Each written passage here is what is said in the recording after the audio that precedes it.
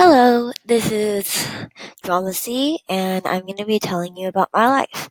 It may not seem like something very important, but every day a teenager struggles with something, and I think that's pretty important because I'm a teenager myself.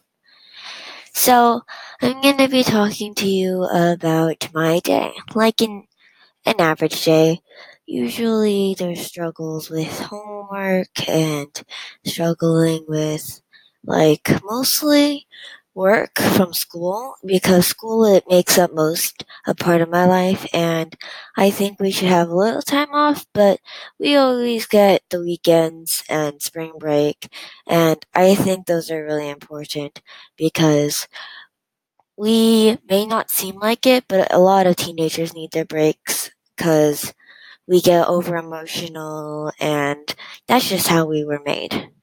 So I know I don't sound very professional because this is my first episode, but I hope as I go along I get better and start talking more about the mind of a teenager. And I'll be recording more on my next episode, but this is it for now.